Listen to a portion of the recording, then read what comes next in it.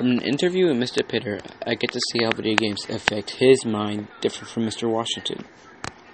Like how he uses video games as a physical ability in order for him to stay up at night.